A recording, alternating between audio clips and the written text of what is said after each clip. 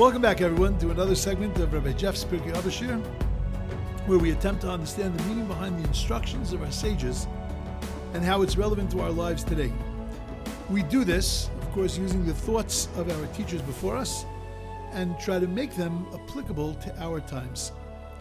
Feel free, please, to contact me with any comments or questions at rjfromlj@aol.com. Good morning, everyone, and welcome to the Intentional Jew Podcast Network. It's very special for me to be hosted by this network because it represents a very critical part of my own Judaism, which is being awake and in the moment. It's so important to be active about who we are and what we do. We even look at our sages. So much of what they teach us is focusing on being awake. On being awake, awakening from our slumber, of not being robotic, of not falling into hergel, not falling into things that are just rote, and of being in the moment. All the podcasts that are hosted by this network have the common theme of an important 5-letter word: think. Check us out. Join our mailing list, explore the growing variety of content, but most importantly, continue to engage in the search for how to be intentionally Jewish.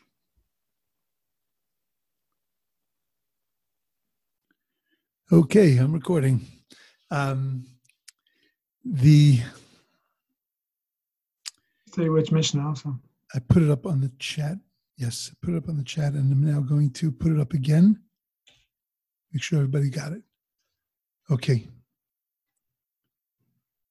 The Mishnah is chapter 2, Mishnah 7. For those of you that got it twice, I apologize, but it's the same Mishnah. Huay Omer, so continuing on with Hillel's statements. Marbe basar, marbe rima. That the more flesh you have, the better lunch you will be for the worms. That's what it says. The better marbe rima. There will be more worms eating your body when you die. How inspiring and beautiful that is. Marbe nechasim, the more stuff you have, marbe daga, the more worry you have. My father, Olav Shalom, I remember he never in his life had a new car. I remember one time he got a new car. It was a Ford Maverick. And it had a black top. It was like a big chush of a thing in those days. I have no idea how he was able to afford a car, but he got himself a new car. And he came home with the car and everybody was so excited. Oh, amazing. We run into the car and it was just in the days where power windows were starting to come in. And it's roll down windows. And looked at him and said, like, what's with the roll down windows? What is this? This old fashioned. Why don't you get the power windows? And he explained to us, marbe nechasim, marbe daiga. The more shtick you got, the more stuff you got, the more you got to worry about it. The more things, more toys you have, the more it breaks. Okay? Beautiful. That's the message of the Mishnah. Marbe noshim, the more wives you have, which is not really practical halacha because you can only have one of them. But marbe noshim, the more women you have, marbe kshafim, the more witchcraft you have in your house. Don't leave yet. We'll explain that. But what is the Mishnah teaching me? Marbe shvaches. You have a lot of house help, a lot of maidservants. Marbe zima. So then there is going to be an increase in immorality. Marbe avodim. If you have a lot of avodim, a lot of slaves, sit in marbe gezel. There's going to be a lot of thievery going on in your house. Marbe Torah. If you have a lot of Torah, marbe chayim, then you're going to have a lot of life. That's a frum thing. You learn more Torah, life is going to be better. Yeah, I've heard that somewhere before. What does it mean? Marbe Torah, marbe chayim. Marbe yeshiva, which does not mean necessarily the institution, but marbe yeshiva, the more you sit, then marbe chochma, then the wiser you're going to become. Marbe eitzah, the more counsel you seek and give. Marbe tvuna, the more understanding and wisdom you have. Marbe tzedakah, the more charity. Marbe shalom, then the more peace you have. Kana shem tov, and if you acquire a good name, kana la'atzmo, you've acquired it for yourself. Kana lo divrei Torah, and if you have acquired divrei Torah, kana lo chaye olam haba, you have acquired life in the world to come. So you'll think to yourself that, okay, that's pretty obvious. You know, these good things, these bad things. The more good things you have, the better it is. The more bad things you have, the worse it is. We understand, we've been learning Pirkei Avos long enough to know that that can't be what the Mishnah is trying to tell me. What's the message of this Mishnah? We need to uncover, what does the word marbe mean? Now, I know you've all, you're all Hebrew speakers. Everybody knows what the word marbe is, harbe, marbe, to increase, but I'm asking it in different terms. What is the acceptable amount of basar that anything over that is called marbe, is called too much? Is it 1 steak and 2 steaks is called marbe? Is it 5 pounds overweight, 10 pounds is called marbe? What's marbe? In every one of these things, what's marbe? That marbe nechasim, the more you have, the more you have to worry. But what's the acceptable level that the next thing is called, oh, that's marbe nechasim, that's too much. Marbe shvachis, oh no, that's too much. At what point is it marbe? Torah. You have an obligation, you have to be involved in Torah all the time. So then what's marbe? Torah is something that's considered ein lo shir, it has no size requirement. So then what's marbe? What's too much Torah? Where do we put the word marbe into each one of these things? Is there any kind of seder, any kind of order to this Mishnah? That it says these things and then 5 things and then another 5 things? Is there some sub-message that the Mishnah is trying to teach me? So I want to unfold what I think are the 3 messages of the Mishnah. The first is a very simple pshat in the Mishnah, which will give us a very, very healthy and good understanding of the Mishnah. What the Mishnah is telling us on a very simple level is that if you look at the Mishnah carefully, 5 things have to do with physical existence, 5 things have to do with spiritual existence, and what the Mishnah is telling me that a riboy, an overindulgence in the physical world, is only going to cause a person destruction, and an overindulgence in the spiritual world, pouring your energies into your spiritual existence, is only going to yield something positive. And that's what each of the pieces of the Mishnah is telling me. Marbe basar, the more a person is into physical existence. Basar doesn't mean weight. Basar doesn't mean the heftier you are, so then the better lunch you're going to be for the worms in the grave. That's not the message of the Mishnah. The message is that if you're a marbe basar, that means you're a person who is completely taken up by their physical existence. All that you do about your body, you worry about your body, you worry about your physical self, about your guf. In the end, it's going to yield you nothing, because in the end, kilo b'moso yikacha kol, because in your death you're taking nothing with you, and all that you have in the grave is that your physical body is going back to the earth, which means that it's going to be a rima v'teileah. In the end, it is going to be worm fodder.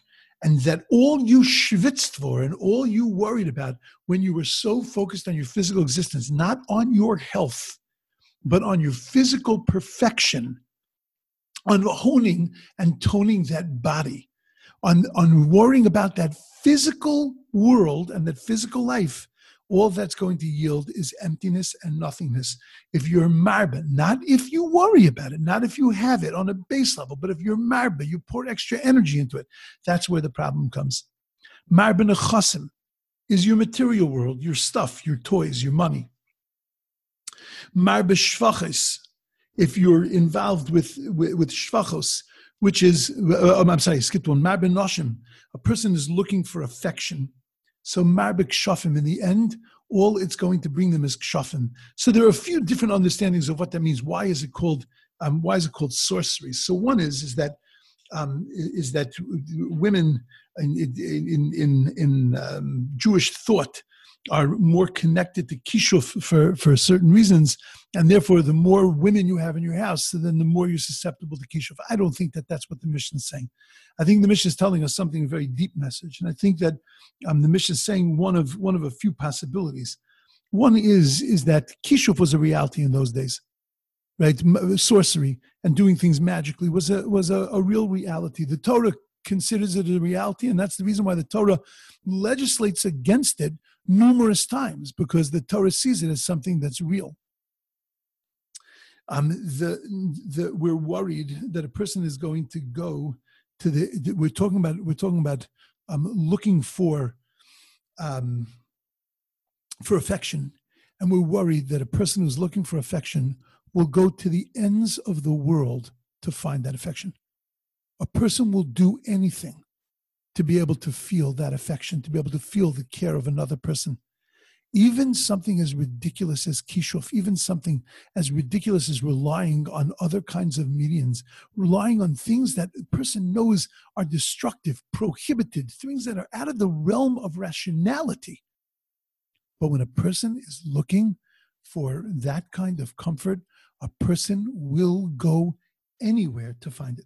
And I think that that's the message of the Mishnah. There is another beautiful thing that the rabbis explain, that the more physical a person is, the more a person is into sexuality and into physical pleasure. So then the more flawed a person becomes. And when a person is flawed, then a person is susceptible to kishuf, is susceptible to powers, susceptible to things in the world, to energies in the world that can drag a person down. Because again, what's happening is that a person is looking in the wrong place for their happiness. Okay, then the Mishnah continues. Mar b'shvachis, you bring in a lot of maidservants into the house. So for a variety of reasons, one of them being that there's more free time in the house. The other is that there are more people in the house. The other is shvachas, is ladies. You bring women into the house, you create a certain kind of atmosphere in the home, so then all that does is create a basis for immorality. If anybody has any question that this is a little extreme in the Mishnah, it's the reality of the world we live in. When you walk outside of our little confines of the world, what's going on in the world is the zima that exists in the world because of the openness that exists, the open lines that exist between men and women on a level which we spoke about in the first chapter, in the very beginning of the first chapter. So you bring that kind of atmosphere into the house, it's marba zima. You bring into the house marba avadim, you outsource, you bring avadim, you get people to do your work, marba gazel. You live in a certain lifestyle. You want to maintain that lifestyle, you're going to end up doing things again that are not normal, not legal, things that are not usual or regular for you. I think that if you look at the Mishnah carefully, it's not just 5 things. It's really going through the stage of a person, that it's going through their basar, their flesh, their guf, the body, then their nechasim, then their material possessions, then their relationships, and then their status in the world, shvachos and avadim, the way they look, the way they're seen by other people. And then if you look at the next 5, the next 5 are countering that. Marba Torah, marba chaim. Why is that true? The more Torah you have, the more life you have. Why is that? Why is that an analog? Why is that connected to each other? Because the more Torah you have, the more you understand the way the world works. The more you understand what priorities are. When you understand what priorities are, so then you live a different kind of life. The life is much, much more pleasant, much happier, much more comfortable, much more beautiful, if you understand what the purpose is. If you understand Torah, it's not just understanding how to hold your Kiddush cup and what chametz not to eat on Pesach. When you understand Torah, what you're understanding is you're understanding value. You're understanding purpose. You're understanding the essence of life. And the more of life you understand, so then the more chayim, then the more beautiful your life is going to be. Marbe Yeshiva, the more you sit and study and involve, but it's not just sitting alone. It's yeshiva and pilbul chaverim, sitting with other people. Marbe Chachma makes you smarter. Because the more you talk to other people, the more you share ideas with other people, the more you communicate with other people, the wiser you become. I've learned a lot, says David Melech, from my teachers. I learned a tremendous amount from my colleagues, but I learned the most from my students. Because sharing with people, listening to people's questions, listening to people's ideas, that's what makes us the wisest. Ezu Chacham, who's a wise person? Halenin Mikol Adam, somebody who learns from every single person. Marbe Eitzah, the more Eitzah, the more advice you have to give and you take. So Marbe Tvuna, the deeper is your understanding. Tvuna, Bina, is understanding. Bina is the ability to be able to take two ideas and to be able to understand the third idea from the two. Bina, understanding, the same as the word bone, to build. How do you build something? You take two things, you put them together, and that creates a third thing. That's what Bina is. It's Maven Davar Mitach Davar, understanding things from things. In other words, you tell me a situation, I compare it to another situation, and from there I learn what to do in a situation that has not yet come up. That's Bina. The more you have to listen to a person's problems, the more you have to listen to a person where they're coming from, and you have to analyze where they're coming from, so then the more understanding, the more tevuna you're going to have. Marbet tzedakah, the more charity that you're involved in, the more that you recognize that your money is not yours and that whatever you have belongs to somebody else, belongs to God. So then the more shalom, the more internal peace you're going to have. What is our world's biggest anxiety? Money. It's one of the biggest anxieties in life. It's one of the biggest anxieties in a family between a couple is oivei, money, money, money. But if you understand, you know what? Whatever we have is a gift to us from God. Whatever we've been given is from God. We're God's custodians. Now, I don't feel bad. I don't feel bad giving it away. I don't feel bad sharing it with other people. I don't feel bad if I don't have a ton of it. Because at the end of the day, I know that it's ultimately coming from God, Marbet Tzedakah. When the more I'm able to give it away means the more I understand its value. And the more I understand its value, the more shalom, the more peace that gives me. And then the Mishnah tells me that, by the way, you need to know that there's only one thing in this world that you own. And that's your name.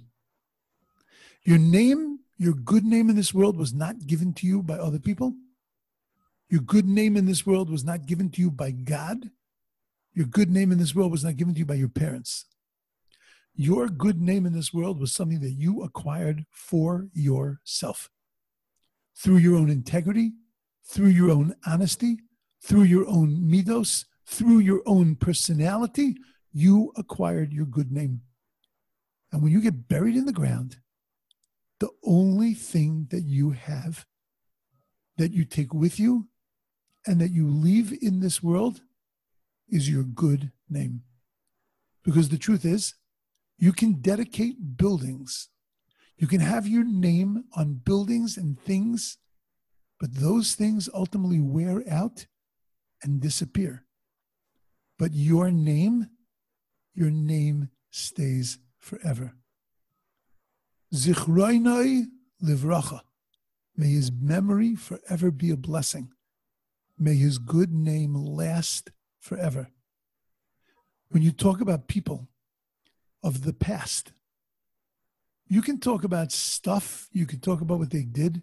You know, I've had the opportunity to unfortunately hear an enormous amount of eulogies. I've been to a fair share of funerals. And you listen to eulogies, and unfortunately, a lot of times, when close family members are trying to describe someone, they're hunting for words. They're hunting for words to say about the relationship that they've had with the niftar or with the nifteres. And most often what they're describing is stuff. Things they did, things they liked, but not their good name. Not the real essence of who they were. The Shem Tov.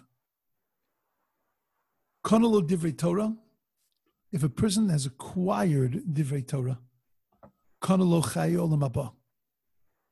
What's the difference between Marbe Chachma and Konolo Divrei Torah? Marbe Torah, Marbe Chachma, is that, Marbe Chaim, is that when you increase your connection to Torah, your life is going to be better. But it doesn't necessarily mean that the Torah is yours. But when you acquire Torah, when you make what's called a kinyan HaTorah, the Torah becomes literally your Torah, it becomes a part and a parcel of your existence, not just of your understanding. That's how you have been Kona Olam Haba in this world. Your life changes. When you have a kinyan HaTorah, you have your portion of Torah. We spoke about yesterday that Shavuos is to get your portion of the Torah, is to make your claim on the Torah. Anochi Hashem Elokecha, says God. I am the Lord, your God. You have a portion of Torah. And when you grab that portion, it belongs to every one of us. When we grab that portion, then our Olam Hazeh becomes Olam Haba. That's my first way of understanding the Mishnah. But then I think we can look at the Mishnah and we can understand that the Mishnah is presenting me a problem and presenting me an antidote. It was no accident that these were the examples that were chosen, that if you're marbe on this side, it's great, and if you're marbe on this side, it's detrimental. Because it wasn't just 5 things to represent physical existence and 5 things to represent spiritual existence, but it's a problem and it's antidote. The Mishnah starts off marbe basar, base physical desires. What's the antidote? The antidote is that you have to understand what the purpose and the value of life is. Torah Hashem Timima, the Torah of God is perfect. Meshivas Nafesh, it gives us back life. It restores our life and it lengthens our days. When we're into basar, then we're into rima. Rima's it's like chaos. It's like we're being eaten on the inside. You want to have a life that's worth a living. You want to have a life that is really called a life. So then the antidote to being into the physical existence is looking at the world through the eyes of spirituality. The next stage, the Mishnah says, Mar b'nechasim, you're into toys, you're into money. All that's going to bring you is emptiness. But when you're into yeshiva, when you're into sitting and you're into thinking and you're into learning, so then that's going to bring you tranquility. That's going to bring you menucha. That's going to bring you peace. You're into nashim, the third stage. You're into women. You're into affection. You're into physical pleasure. What's the antidote? Eitzah, tavuna. Rethink life. Think about what's real affection. What is real attention that you desire? You know what can fill your real attention? Be a helper to other people. Be there to listen to other people. Be there to develop real relationships that are based on things deep, not just on physical desires. And that's the antidote to mar ben nashim, mar b'kshafim. Then comes the next problem. Mar b'shvachos. You're into prestige. You're into your own kavod. What's the antidote to that? Don't worry about what you make. Worry about what you give. Mar b'tzedakah. The more you give, that's real kavod. You know, they tell us, I've heard it in the name of a few very wealthy people of the past, but they say that they were asked what their value is, and they took out their tzedakah book, and they counted up all the money they gave to tzedakah, and they said, that's my net worth. So how's that your net worth? Go to your bank. Look at what's in the bank account. Look at what the stocks you have. Look at all that stuff. That's your net worth. He says, no, that can be taken away from me in 1 second. There's one thing that you can't take away from me. The tzedakah that I've given and the help that I've given to other people. That's my real value. That's my real net worth. You want kavod? We don't get kavod by the amount of stuff we have. Real kavod comes from the amount of stuff we give. Then a person wants to maintain a certain standard of living. Marba avodim, says the Mishnah. You want a standard of living? You want that people should look at you and say, whoa, look at that person, Areicha Mensch, what a rich person. Look at the way he lives. Look at the amount of house help he has. Look at the stuff he's got going on. That's empty kavod, says the Mishnah. What's the antidote to empty kavod? Put your energy into developing a shem tov, into developing a good name. Not into developing a name where people look at you and say, they look at your chitzonius and they say, did you see the car that guy drives? Pshee! Don't look at it from the outside, but develop a shem tov, which is the essence of your inside. And I think that the Mishnah is presenting to us a problem and its antidote. There is a third explanation, which takes it even deeper. The number 10 is not arbitrary. The number 10 is that there were 5 things in this Mishnah that represent the physical world. And there are 5 things in this Mishnah that represent the spiritual world. The Gemara in Sukkah says that there are 10 amos. There are 10 cubits between the physical world and the spiritual world. Man can't get into the realm above 10 amos, and God doesn't come into the realm below 10 amos. There is a separation between the physical world and the spiritual world.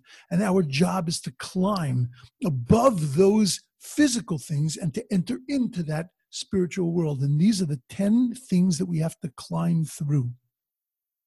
5 of them physical, 5 of them spiritual.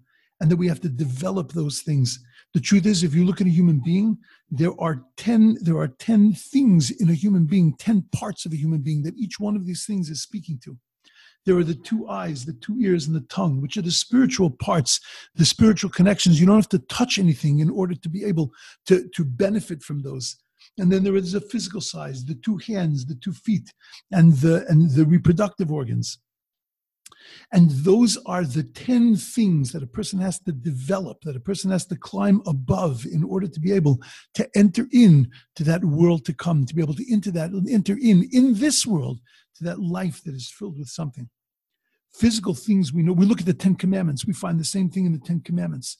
There are 5 things that focus on the physical world. There are 5 things that focus on the spiritual world, because that is the human beings made up of these 10 pieces. The physical things are limited and they deteriorate. Excess in them is just accelerating deterioration. Spiritual things have no bounds. They're nitzchi, they're everlasting. The more you indulge in them, the more you cause your elevation.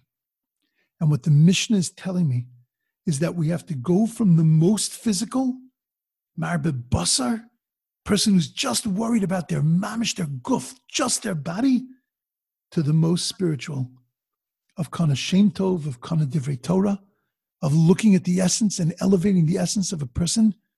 And we have to follow these stages to go through, to climb over and to develop. The things that we need to remove, we need to make sure we don't indulge in them.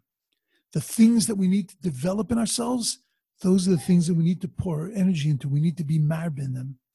And what the Mishnah is saying is that we have to prioritize. We have to recognize that living in this physical world, indulging in this physical world, only brings us in the end much strife, much emptiness. But indulging in the spiritual world, pouring our energy into the spiritual world, ultimately acquires not olam haba in olam haba, but that our olam hazeh, our this world, our existence here, is already the beginnings of our existence in olam haba. Okay, once again, I feel like I had to rush through the end to make sure that I stayed within my time limit. But I think I gave you a little flavor of what this Mishnah is saying. And I think that the Mishnah is a really just a beautiful Mishnah. The first, the simple understanding, again, just a quick review. The simple understanding is that it's telling us excess in the physical world is no good, excess in the spiritual world is good. But then it's telling us that there is a problem and its antidote. And then it's telling us that there are actually 10 stages that a person has to go through, 10 places, 10 ways that a person has to climb.